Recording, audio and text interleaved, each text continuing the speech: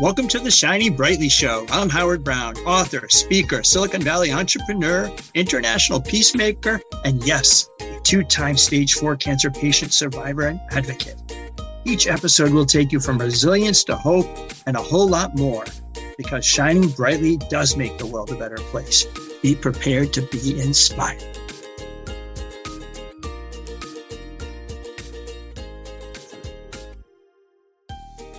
Hello, welcome to Shining Brightly. This is your maestro with the mic, Howard Brown. It's a shining brightly day because we have an amazing guest. I can't wait to get into and chop it up with Amanda Blackwood. Amanda, how are you today?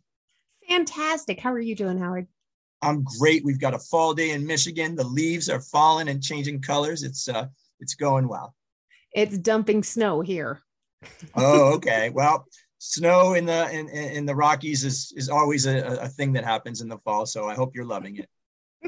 I know my husband is. Wow. I have to tell you, we have an amazing story, an amazing author, amazing artist with us today. Amanda, give us a short bio. Tell the viewers about you. Okay, so on my business card, it says that I am an author, an artist, a survivor, and a speaker. I'm actually a survivor of human trafficking, and a lot of what I've written and a lot of what I have painted has all been part of the therapeutic process for me to get through and beyond the past and learn how to be a public speaker on my experiences. I live here in Colorado with my husband, my foster kiddo, and my 6 cats. Only 6. Only 6. When I met my husband, I had 4 and he had 2. So between the two of us, we have a petting zoo. It's the petting zoo Brady Bunch, right? The Brady Bunch for cats. You got 6. Wow. I was going to ask you, give me something unique and different that no one knows about you, but wow, you already have something. But tell us something else. I actually have plenty of those little unique things. So one of the things that very few people know about me is that I've actually gone to school to be a dental assistant. I am a certified dental assistant here in the state of Colorado, and I've never done the job. You know what? You take training and you've learned from it, but you didn't put it to use. That's okay. You got to find out what makes you happy and what you want to do. So that's interesting. You chose that path and then you didn't end up doing it. That's okay.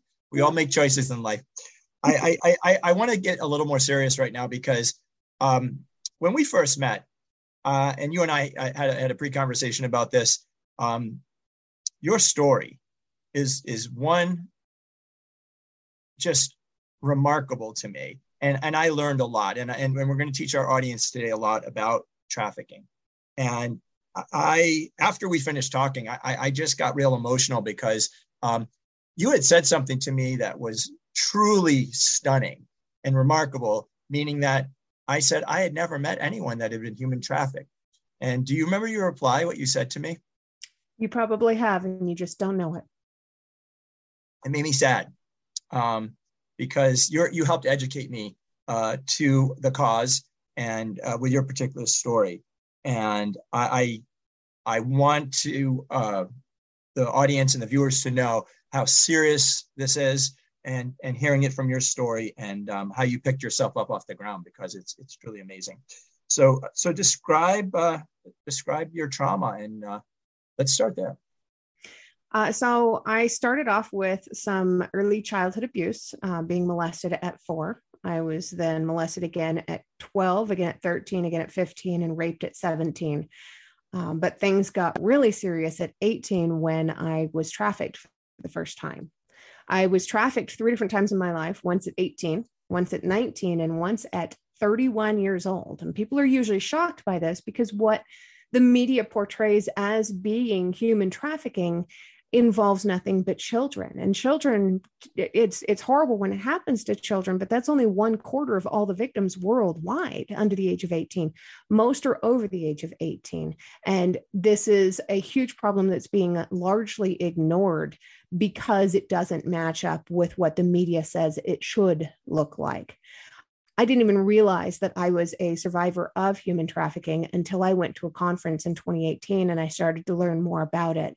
I was going to the conference because I wanted to fight back against what was happening to the kids. I didn't have any clue that this was something that had happened to me, and I still needed to learn how to fight back against that too. I know, and you also enlightened me by telling me there are types of trafficking, not just sexual trafficking. There's servitude or slavery trafficking. And there's probably others, right? I'm sure I'm missing some. Yeah. Forced marriage. There's organ trafficking. We don't have a whole lot of organ trafficking here in the US, but there was a case just recently, I believe in San Diego, where a man woke up in a hotel room with one missing kidney.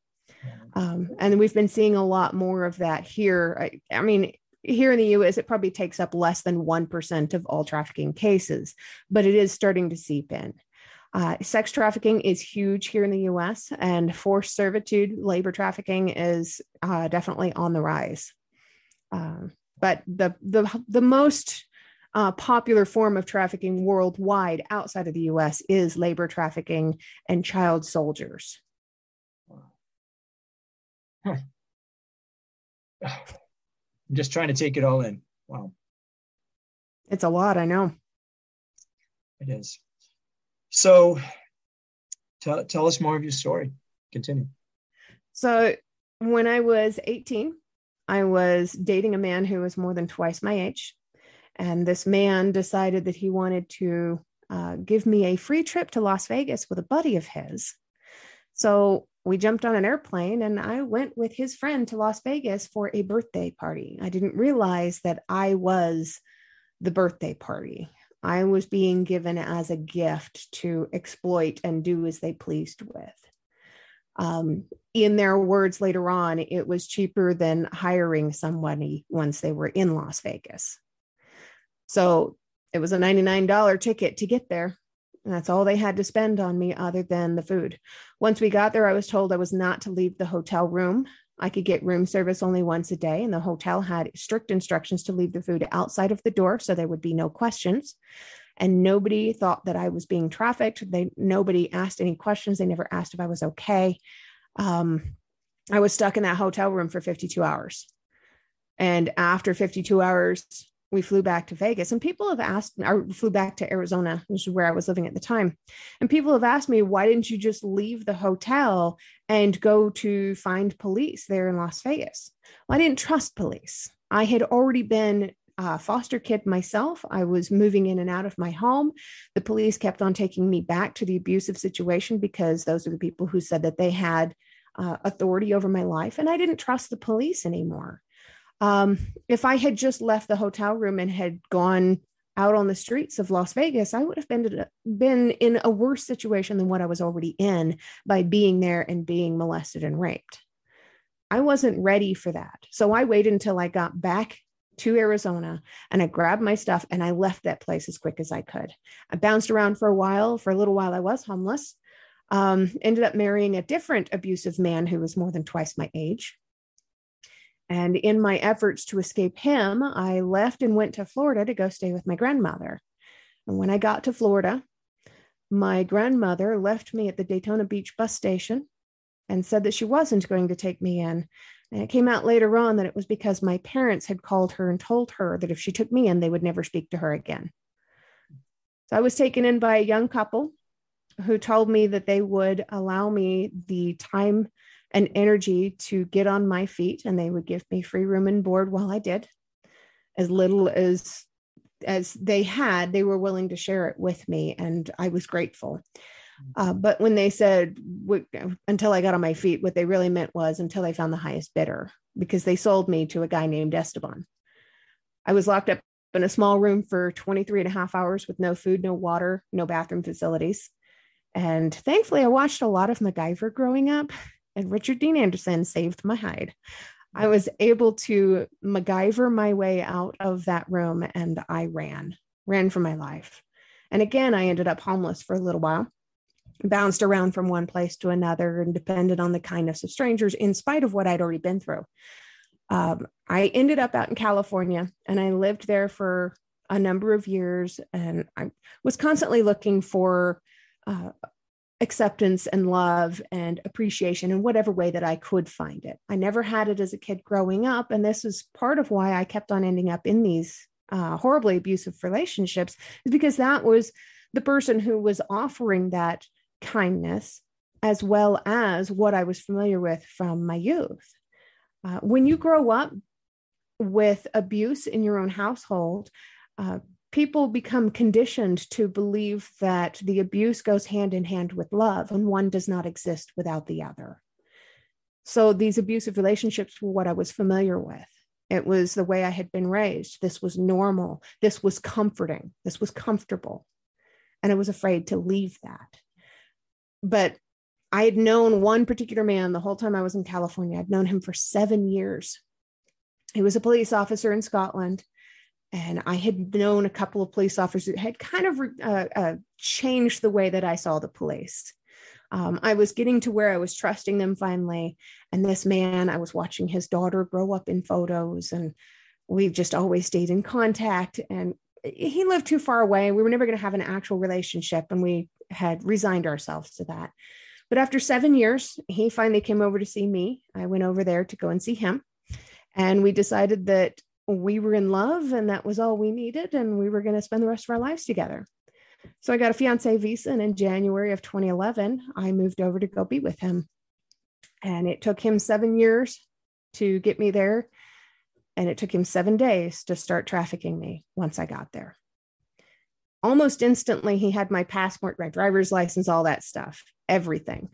And it took me 152 days to be able to get my way out of there. I spent what little money I had left on an emergency flight home after less than a month of being there. And I ended up so sick with a severe kidney infection because of the abuse that I was having to endure that I ended up missing the flight. And the ticket was non-refundable, and it was every penny that I had. It was an upside down time. I ended up convincing him that I had Stockholm syndrome. And I told him, at the end of my visa, if we're not married, you can get in trouble and lose your job as a police officer, and we don't want that. I was pretty convincing, far more so than I just was. I convinced him that he needed to either send me back to California for 6 months and I could return, or he needed to marry me. And I was praying that he didn't choose the option of marrying me to keep me there. And he went for it. He was convinced by my act that I had Stockholm syndrome and that I was in love with him and I would return to him and to the abuse after 6 months. So after multiple attempts of convincing him, he finally bought a round trip flight for me to leave Scotland and to go back to California for 6 months. And if I had used the round trip flight, I would have landed back in Scotland 6 months to the day after I left, just in time for Christmas. And I'm proud to say that I still have that ticket, and it's hanging in a shadow box filled with things that I did and did not do my year back that kept me alive. Now let's give you a break for a second, because I know you tell your story and you relive it here, but it's you shared with me the details of basically servitude, slave labor, cleaning that house, taking care of a child, servicing him sexually, and it's just yes. a lot yeah. for people to take in. So, and but God, how do you even move past this? I just, I'm a cancer survivor. I'm helping other cancer survivors try to rebuild their lives and put their survivorship plan in place. And how do you do this, and how do you help others to do this? It's just, please share. I didn't know how for a long time. So I mentioned my shadow box. I've got a huge shadow box hanging on the wall just outside of my bedroom door. And this shadow box has tickets and pictures and mementos and fridge magnets and all kinds of stuff hanging in it, of all the stuff that I did to keep me busy that first year out. Suicide rates among new survivors is just incredibly high. You don't want to survive after something like that. You feel broken. You feel like you're less than human, and it's a horrible place to be. It wasn't until after I had been out for a while and he started putting up photos and videos of me being raped during the molestation that he started putting all these up on different pornography websites and making a bunch of money off of it. When he was doing this, he was putting links to my social media. People were able to find me, and they knew who I was, and they were sending me pictures, screenshots of these videos, and it was awful. So I had to go into therapy to try and figure out how I was going to get through this. And eventually I learned that if he's going to make me famous, people might as well know the truth. And that's when I started standing up and fighting back. And I wrote my book and I started getting on stage, and just this became a part of who I was, rather than just something I was running from, rather than just the past. This became a part of my mission. And I knew that if this was happening to me, it was happening to other people too. And they needed to find their voices. They needed to figure out how to fight back.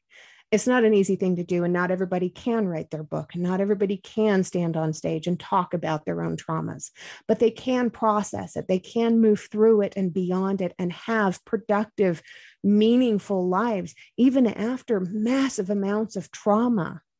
It's still possible. It is. And I mean, there's a lot of exposure to this now with the Jeffrey Epstein case. Yeah. And the Ghislaine Maxwell case now of trafficking young women. And I love that you said, know the truth. People need to know the truth, because we live in this digital society where half the stuff that's put in front of you, you have no idea if it's fake news or real news or anything as well. So thank you for sharing that. So your recovery process it has started and is probably continues forever. And now you also help others? I do. I have a podcast where I interview other survivors of trauma to give them a platform to be able to talk on. Most of the people that I interview, with the exception of maybe 2, have not written about their experience. So typically it's authors who have these experiences and they want to also help other people through. So they're trauma-informed therapists, and they're people like yourself. They're published authors who know what they've been through is not an anomaly. I mean, you are an absolute miracle. And people need to know that this kind of miracle is possible, and that there is healing and there is recovery. And that's kind of my goal in life, is to make sure that people recognize this and they realize that if they need help, there's help available. They can reach out to me directly if they're being trafficked or they're a survivor of trafficking and they need that help to be able to move beyond that and find organizations to be able to help them. I didn't know that kind of help was available to me until I got involved with an anti-trafficking group out here. And if it hadn't been for them, I wouldn't have had that therapy. I wouldn't be where I am now. Wow. I appreciate that. I do feel very blessed, very grateful and very lucky. And I know you do too, but you are courageous. You are the definition of courage. So I guess you told me before how you got to celebrate the wins, because you've had plenty of losses or devastation going on. So how do you celebrate the wins? Sometimes I make myself a cookie. I love to cook. Sometimes I will go and purchase a nice big juicy steak, and I'll cook it for my husband because I'm not supposed to have very much red meat. I have Crohn's disease. Mm-hmm. And I know that if I cook him a big juicy steak, I'm going to get a bite or 2. And that's one win. Yeah, but also I saw the most beautiful picture on LinkedIn today of you painting in nature. Thank you. I hope that brings you joy too. I absolutely love it. So that was part of my therapy also. I just started painting in January of last year, and I'm now painting my own book covers, including a historical fiction series. And I'm highlighting that on my social medias right now, just because it's been a fun series for me to paint. I've got 4 in the series completed. There's going to be a total of 10. That's awesome. I love that you're putting your energy into that. So where do you derive your inspiration now? Oh my gosh, my husband is probably one of my biggest inspirations. All my life, like I said, I was searching for somewhere that I could be accepted and loved. And I always saw it as coming hand in hand with abuse. He's been through some kind of crazy stuff in his past also. And because of that, he did go into counseling. He learned enough about himself and about the way men react to things versus the way women react to things. And I've never known anybody more patient in my life. He is patient and resilient and kind and gentle and understanding. And did I mention patient? He's very patient. He's all the things that God knew that I was going to need in my life long before I ever did. And he has been such an inspiration to me.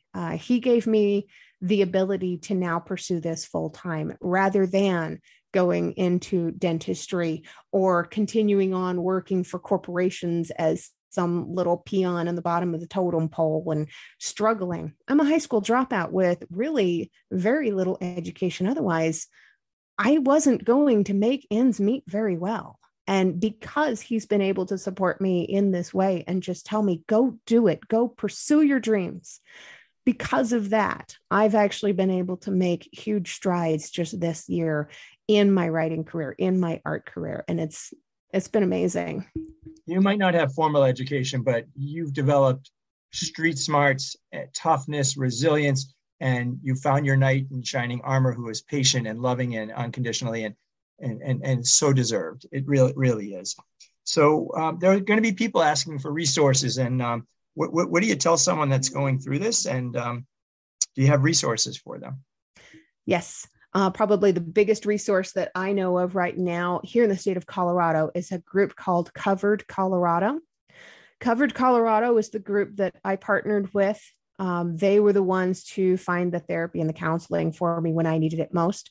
They offer other services to survivors as well, such as housing, food, daily essentials, cooking classes. They do life skills classes. I mean, just all these stuff that a lot of kids learn growing up in normally functioning households, but that survivors of abuse and trauma and human trafficking never got a chance to learn growing up. And they're hugely beneficial. They're very helpful. The National Human Trafficking Hotline is a big one. They're willing and able to help people get out of those situations and find safe places for them. And the other one here in Colorado is Shift. Shift is who was putting on the conference in 2018, where I learned enough about human trafficking to learn that I was actually a survivor. I've since partnered with them. I am on their board of advisors. As having my lived experience, I'm a subject matter expert. I go around and speak with them at local schools, talking about the safeties and dangers of social media for children and teenagers. And they're doing amazing things. The founder of Shift, his mindset has kind of shifted in recent years. He's no longer doing the big conferences. Instead, he's building an algorithm intelligent software to help teach people and train people across the nation on what signs to watch for when it comes to human trafficking, how to prevent it, what to do if you spot it, who you can contact. And it's amazing. I love being involved with this kind of stuff. But John DeYoung is his name, and he's mind blowing with the ideas that just pop out of his head on random occasions on ways to be able to fight back. Yeah, we're going to put the 800 number and the website links that'll scroll across on the podcast. Which book do you want to feature today? You have a few. So which book would you like to tell us about? So my autobiography, Custom Justice. This is currently in talks of being either a film or limited series within the next year or so. I'm very excited, but also terrified because this means everybody's going to know my life story. This book starts off. They're going to know the truth about your life story. I want to go back to that. Yes, that's very true. It starts off when I was 4, and it talks about some of that early abuse without going into graphic details, but it does show how I was predisposed to being more susceptible to being trafficked later on. Most victims of trafficking did grow up in abusive households, and they, just like me, were looking for that love and acceptance wherever they could find it. This book I started writing in December of 2020. I finished it in December of 2020. It's 300 pages, and the very last page ends with my own baptism. So it's my. How does where does someone get the book? This is available on Amazon or Barnes and Noble. They can also get it from my Etsy shop if they want a signed copy directly from me that I will send to them personally with a little note. I'll say where else I said. I think there's a couple of copies on eBay, but I would say don't get those because that means that somebody else has read them. No. We'll get the book links, and we'll get the SD link as well. How do you want people to get in touch with you? They can always reach out to me through my website, detailedpieces.com. They can email me directly authoramandablackwood@gmail.com. I'm on Facebook, very active. Facebook.com/author, Facebook.com/Amanda Blackwood Survivor. I'm on Instagram and TikTok and Twitter under @DetailedPieces. You can be found. I can be found, and I am willing to be found. Right. Last word as we come to a close. If you're interested in human trafficking, get educated. It's not what it looks like in the media. Less than 2% of all victims actually survive. The fact that I'm still standing here and still able to breathe is a miracle in itself. Of those 2%, even less are willing to talk about it. So as we said towards the beginning, you probably have met a survivor of human trafficking and you just don't know it. And in some cases, they might not know it either. Incredible. Thank you for spending time. My book, Shining Brightly, is doing really well. Speaking gigs are happening and publicity, and it's we're both helping people get back up after they got knocked down. And you can reach me at my website, shiningbrightly.com. And I just want us to put on some glasses today together, Amanda, because you are shining brightly in the Shining Brightly spotlight. Thank you for sharing on a very tough subject, but a necessary education, just the fraction of education that we're able to give the audience today. And I am grateful for you and thank you. And I just wish you strength with your knight in shining armor. And what a great information and your story. And I do hope it gets to be made a movie. People need to know the truth. Thank you. Thank you, Howard. This was awesome. Thank you. Thank you.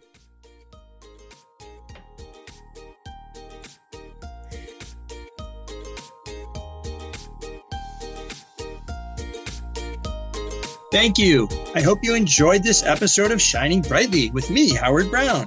Come interact with me at shiningbrightly.com. And remember, keep on shining.